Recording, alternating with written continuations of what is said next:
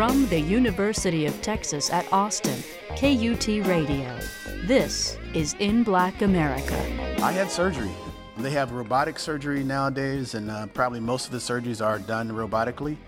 But there's a lot of different treatment options, and that's just one of them. And that was the one that my wife and I thought I should do, and my doctor agreed, and so that's what we did. And so, because we caught it early, I'm in good shape. So I there's a couple of issues usually, with these surgeries a lot of times, and I didn't suffer from any of the common issues that happen.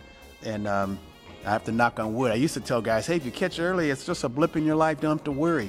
But I've had some of my friends, and they've had some issues afterwards, so I had to stop saying that. But they're still alive, they're still in the game, and there's a lot of different things they can do to deal with these other complications that they might have. Mike Haynes, Pro Football Hall of Fame cornerback. Haynes played 14 seasons in the National Football League. In the summer of 2008, Haynes made a life-changing decision on a whim. That day, the Hall of Fame was running a public service announcement to raise awareness for prostate cancer. They asked him to participate. He had recently taken a physical with his primary care doctor in LA and wasn't really interested in taking a screening. Haynes figured he'd show his face and encourage others to take the screening, and that would be it. He later learned that his PSA level was alarmingly high, and he was strongly advised to speak with his doctor back in LA. In this country, 1 in 6 men will be diagnosed with prostate cancer, and 1 in 2.5 African American men will be diagnosed with the disease. I'm Johnny O. Henson Jr., and welcome to another edition of In Black America. On this week's program, Know Your Stats with Pro Football Hall of Famer Mike Haynes. In Black America. Well, they were on board before me. They were on board with the American Urological Association. Now it's called Urology Cares Foundation. And I was at their very first screening. That was it. So I just, and every year at the Hall of Fame, there's another guy. We find another guy that has prostate cancer. So every year. And I'll see somebody I haven't seen in a long time, go, Mike. I'm going, what? I said, man, this guy's never reacted to me like this before. He's like going out of his way, calling my name out loud. And then he gets over and he goes, I just want to thank you, man. Thank you, bro. And I said, for what? He said, the work that you're doing, man, if it wasn't for you, I don't know that I would have had it. I don't know if I would have gone in.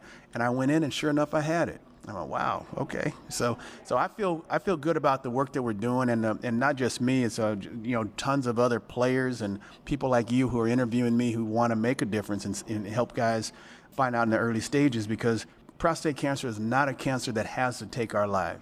Approximately 165,000 men will be told they have prostate cancer this year. Aside from age, the risk factors for prostate cancer include family history and race. 1 in 9 men will develop prostate cancer, 1 in 6 African American men will develop prostate cancer, and 1 in 5 men with a family history will develop prostate cancer. If you are aged 55 to 69, you need to talk to your doctor about prostate screening. Some men are at a higher risk for prostate cancer. Born in Denison, Texas, Mike Haynes attended public schools in Los Angeles. He was a 3-year All-Western Athletic Conference cornerback at Arizona State University. He was drafted in the first round of the 1976 NFL Draft by the New England Patriots, the 5th pick overall, and the first defensive back. He played 14 seasons in the NFL and was inducted to Pro Football Hall of Fame in 1997. He won a Super Bowl ring with the Oakland Raiders in Super Bowl 28. Haynes is a survivor of prostate cancer. In Black America spoke with him at the 2018 NFL Draft in Arlington, Texas, about his career and the Know Your Stats campaign. Well, I wish I could tell you it was all on me. I didn't want to go to the screening. My boss at the time, because they were launching this new screening program with the American Urological Association's foundation, he asked me to go down and take a look and see how things were going. And when I went down, of course, everybody there didn't know who I was, and these ladies, these nurses asked me to go ahead and sign up and do the screening. And I said, well, she said, you might encourage some of the other guys to do it. So I did. And they called my name, and after they had taken my blood, and I was a little bit worried because I had never had anybody call my name after taking my blood. I thought they'd let you know in a couple of days. And so when he called me in, of course, I was paying close attention to everything he said. And he was asking if prostate cancer ran in my family. I said, I don't know. And he said at the time, 1 in 3 men would be diagnosed with prostate cancer, and 1 in 5 African American men. And I said, geez, I don't know anybody that has had prostate cancer. And he says, and I said, that sounds like a lot of men. And so he gave me enough information that when I got home, I called my primary care doctor and gave him my results and said, hey, what is my baseline PSA? And he said, why? And I explained everything. And then as we were talking, he says, you know, Mike, since you're African American, I think we should get you a biopsy. And that's the only way you're going to tell if you have the disease or not. Well, my biopsy came back positive. I had cancer in 9 of the 12 places that they checked. And it was an awakening that you made, you know, I'm sure if you can imagine how I felt. I was in good health. Still, and you had just had a physical. Just had a physical, and they never said anything to me.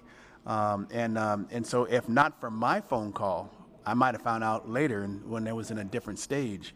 So we want men to find out if they have this disease, not like I did it. We want them to find out by being proactive, like knowing if it runs in your family. My grandfather died of some kind of cancer. I knew that.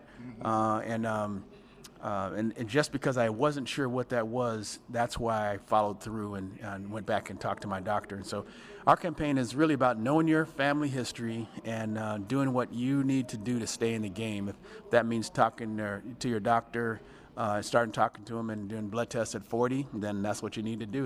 It's not an expensive thing to stay informed, but the earlier you find out that you have it, the better results you're going to have.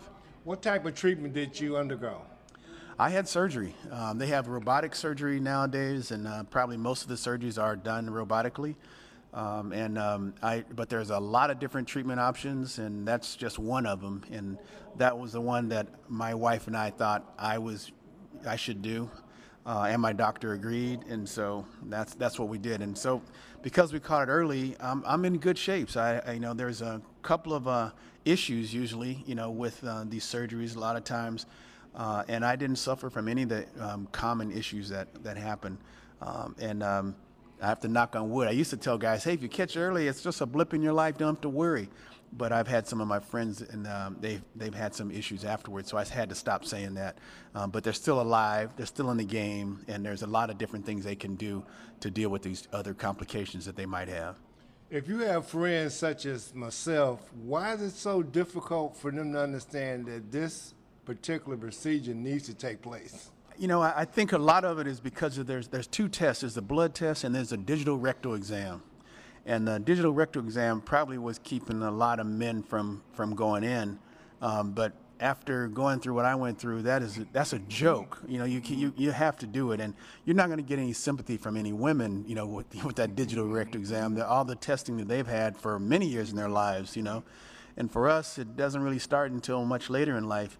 And it's only a few seconds. I can't tell you it's not a big deal because I understand.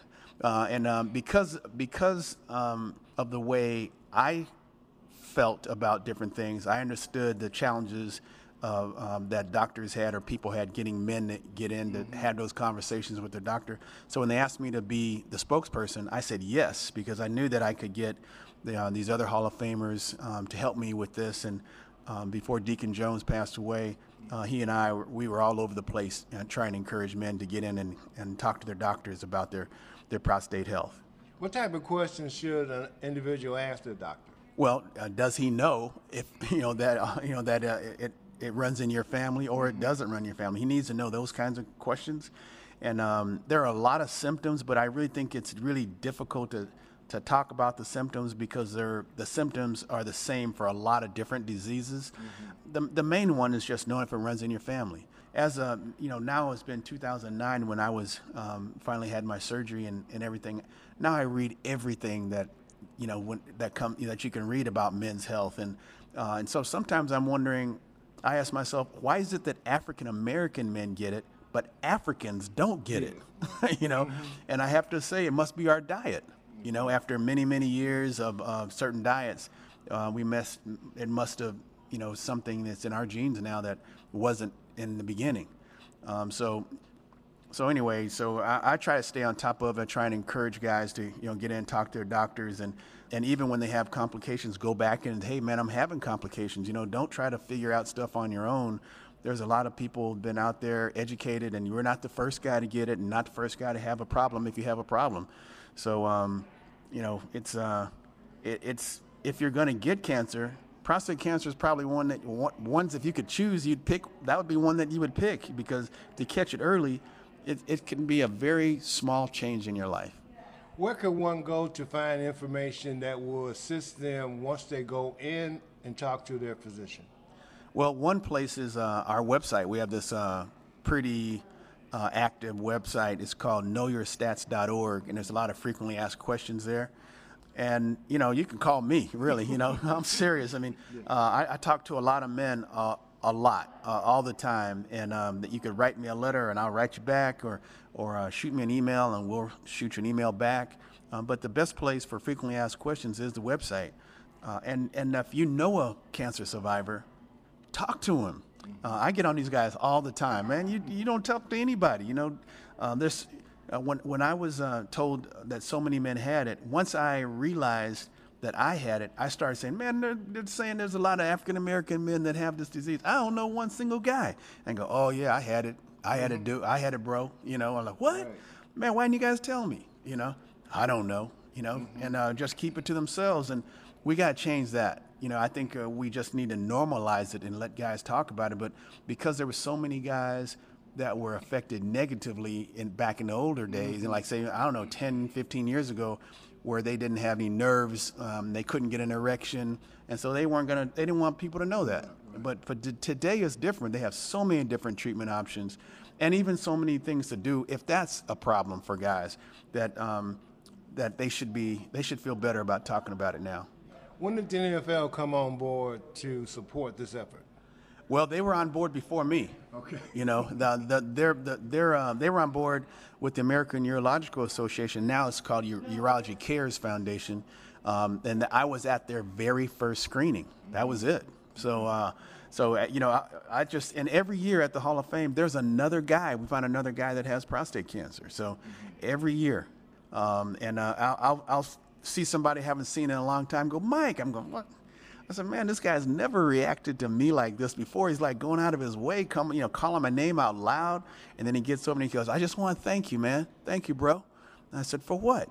He said, the work that you're doing, man, if it wasn't for you, I don't know that I would have had it. I don't know if I would have gone in. And I went in, and sure enough, I had it. I'm like, wow, okay. So I feel good about the work that we're doing, and not just me. It's tons of other players and people like you who are interviewing me who want to make a difference and help guys find out in the early stages, because prostate cancer is not a cancer that has to take our life. In 1975, the Vietnam War ended. 1976, about this same time, you were drafted #1 by the New England Patriots. 5th player overall, first defensive player. Tell us what it was like a year prior to that, knowing that you had friends in Vietnam while you were off at school at Arizona State. Well, I was I was actually worried that I could have gotten drafted, and it didn't work out that I did, thank God. And so, at the time, I think I was just more thankful for that I didn't get drafted than anything else. But now I have a tremendous amount of respect for those guys that did get drafted, and for the guys who serve, in the military, to allow us to have the style of living that we have. And so, if it had happened, it would have happened, but it didn't. So, God had a plan for me, a different plan. Mm-hmm. What was it like that day? On the draft? Yeah. Well, you're going to laugh. My phone rang and woke me up. Okay. Hello, this is Mike. Mike, this is the New England Patriots. You've just been drafted in the first round, 5th pick overall. Hold for Coach Fairbanks. Okay. And so, so I'm still waking up, and he gets on the line and congratulates me. And he knew my coach, my college coach, really well. And then he turned it over to the press, and I did a lot of interviews. And then I hung up the phone, and I screamed out loud to my brother, who was asleep down the hall. I said, Reg, I just got drafted. I'm drafted to the Patriots, 5th player. And then called my mom, and So it's completely different today. If people figured I was going to get drafted that high, I would have been in New York, right. right. So it's a different experience, and I like what they're doing now. The draft is like unbelievable. I haven't been to the draft in several years, and here in Dallas, the way it's laid out, it's like a Super Bowl. There's the NFL experiences here, and all the draft prospects are here doing camps, football camps, teaching young kids and making future fans, out of these kids. So I really like what the league is doing in terms of helping to grow our sport and keep it popular. I'm glad I was associated with I'm still glad I'm associated with the NFL. For those who are familiar with NFL history, the 1976 draft changed in a lot of ways. It didn't go 17 rounds. Right. Nowadays, but also there was a legal battle between, I think, the Seahawks and Tampa Bay or something of that nature. Oh no, it was their first year in the league. Okay. Yeah, and so actually the Seahawks were thinking about drafting me, and I would have been their first player in the club's history. Right. And I didn't want to be the first player in their club's history. I just felt like if I was a quarterback or a running back, that would be a good idea. But as a defensive back, I didn't want it to be me. I felt like, shoot, I can't imagine the history of the club, being on my shoulders as a defensive back. And if I ever got beat, everybody would think, all negative things. And so I wanted to be. I felt like you'd want that to be a position where you're in more control, of scoring and things. And so they passed on me, and I fell to the New England Patriots.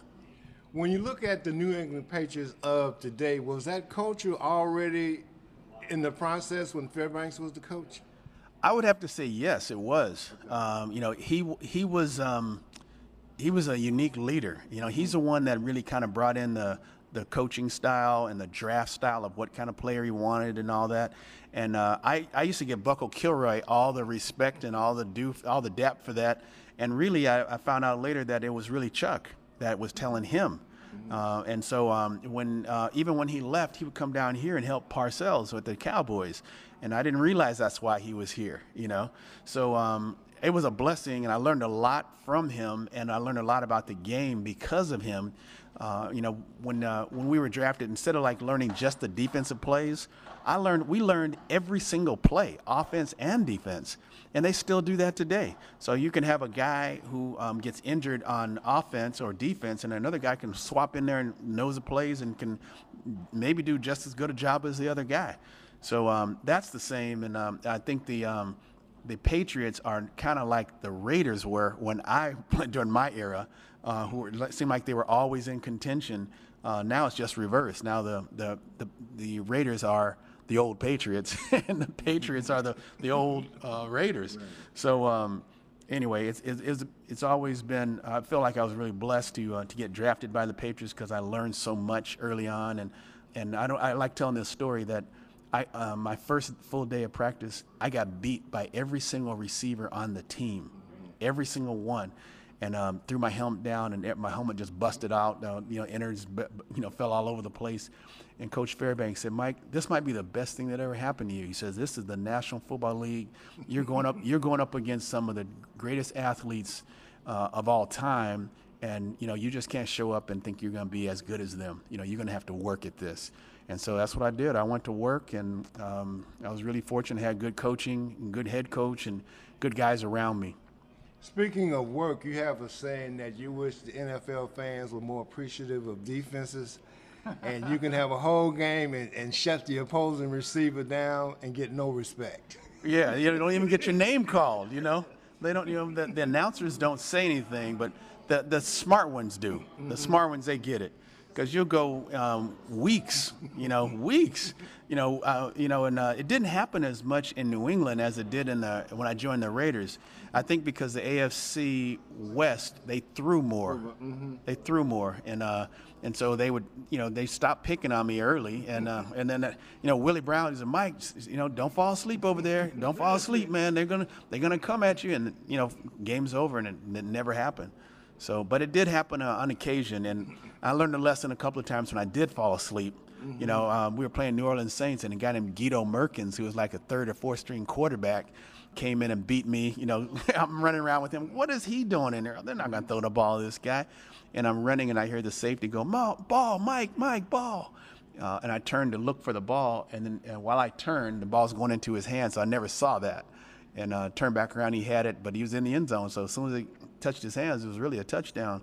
So I learned, you know, then even deep into my career that you just can't ever put your guard down, no matter what the situation is. You got to, you know, be on all P's and Q's, all full alert, you know, the entire time.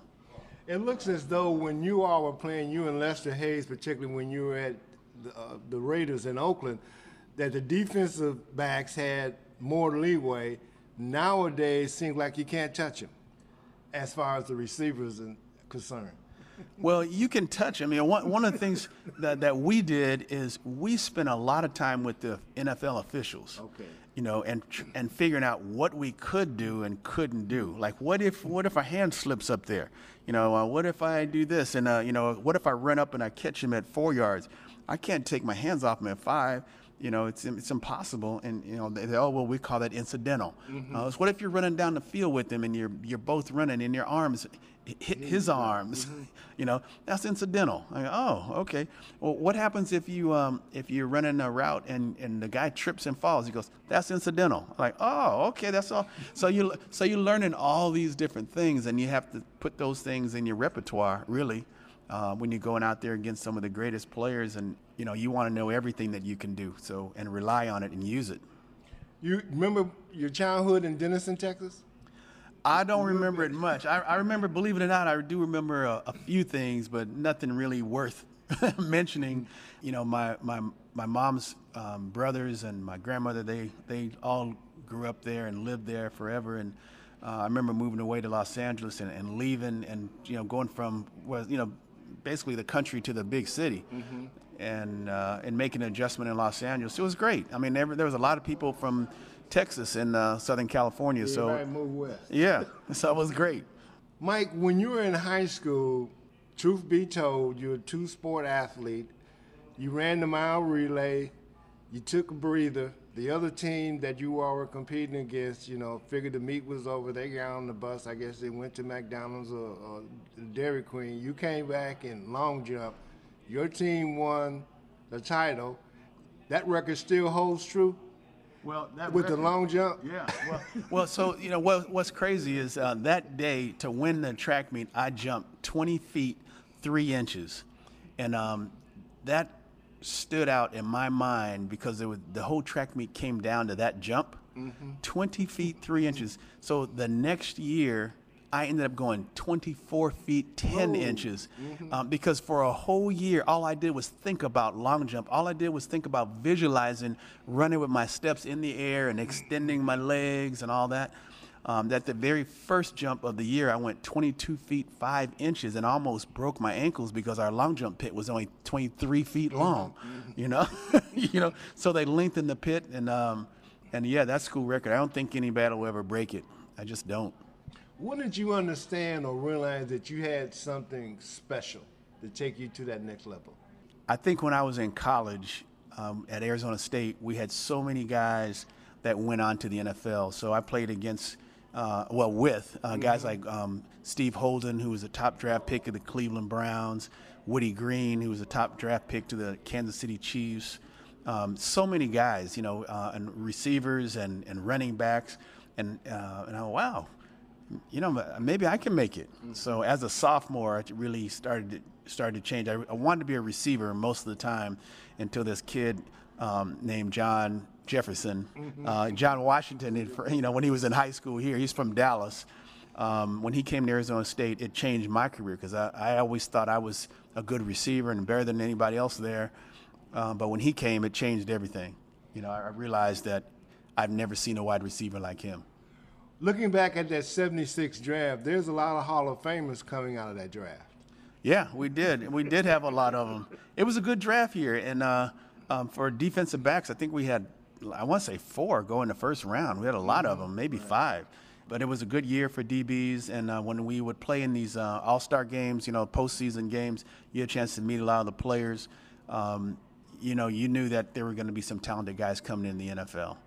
With all the accolades you've received as a professional football player, what stands out the most?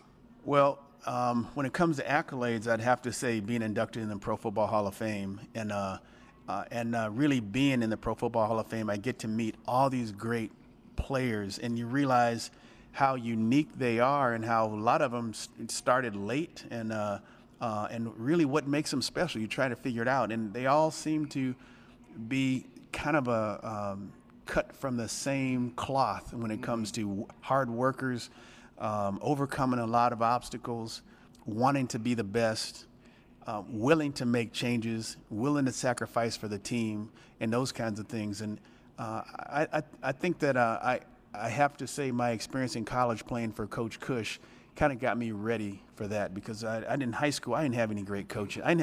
We only had two coaches, one coach offense and one coach defense, But in college it was a little bit different. We had position coaches, and I could talk to those guys. We had older players, I could talk to them, and they kind of schooled me. Like, there was a lot of things that I didn't like, and I was like a rebel, or I didn't mind a fight. Sometimes I think I looked for fights, but guys checked me and basically told me what was going on, and just do my part. And that's all that really matters, if you do your part. And so I got a lot of good instruction early on that helped me have a great start to a pro career. Mike, you played 14 seasons in the NFL. When did you start thinking, because at some point this is all going to end, about a career after your first career? Yeah, well, I didn't really want to think about that. And I actually thought that I would be able to be the one that would say when my career would end, And so my last year happened to be the same last year of Steve Largent. Right. But Steve Largent announced this was his last year, and so every place he went, they kind of celebrated him, had a little celebration like, goodbye, Steve, thank you for a great career and all that. Well, I didn't do that because I thought I had 3 more years. I didn't know it was my last year too. So, it didn't end the way that I wanted it to end, but I really did have a great career, and I felt really blessed to be able to play on 2 great teams, a lot of great coaches, a lot of great players, and so many guys that I think should be in the Hall of Fame, like Lester. I really think that Lester had a Hall of Fame career as a guy who made 7 Pro Bowls or 6 Pro Bowls before I even came to the Raiders. Mike Haynes, Pro Football Hall of Fame cornerback. If you have questions, comments, or suggestions as to future In Black America programs, email us at inblackamerica@kut.org. Also, let us know what radio station you heard us over. Remember to like us on Facebook and to follow us on Twitter. The views and opinions expressed on this program are not necessarily those of this station or of the University of Texas at Austin. You can hear previous programs online at kut.org. Until we have the opportunity again, for technical producer David Alvarez, I'm Johnny O. Hanson Jr. Thank you for joining us today. Please join us again next week. CD copies of this program are available and may be purchased by writing In Black America CDs, KUT Radio, 300 West Dean Keaton Boulevard, Austin, Texas, 78712. That's In Black America CDs, KUT Radio, 300 West Dean Keaton Boulevard, Austin, Texas, 78712. This has been a production of KUT Radio.